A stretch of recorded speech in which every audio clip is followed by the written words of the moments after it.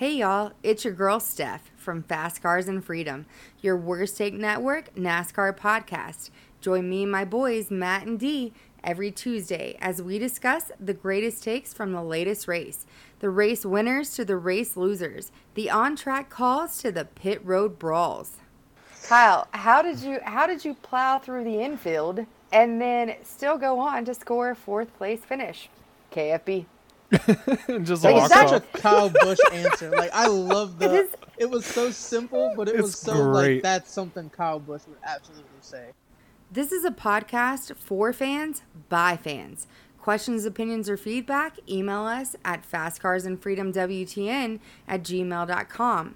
You can find us on Twitter and Instagram at NASCARWTN or Facebook at Fast Cars and Freedom. Be sure to listen, subscribe, and follow to Fast Cars and Freedom on iTunes, Spotify, Anchor, and pretty much anywhere you can listen to a podcast. We're all NASCAR all the time. Hope to see you in Victory Lane.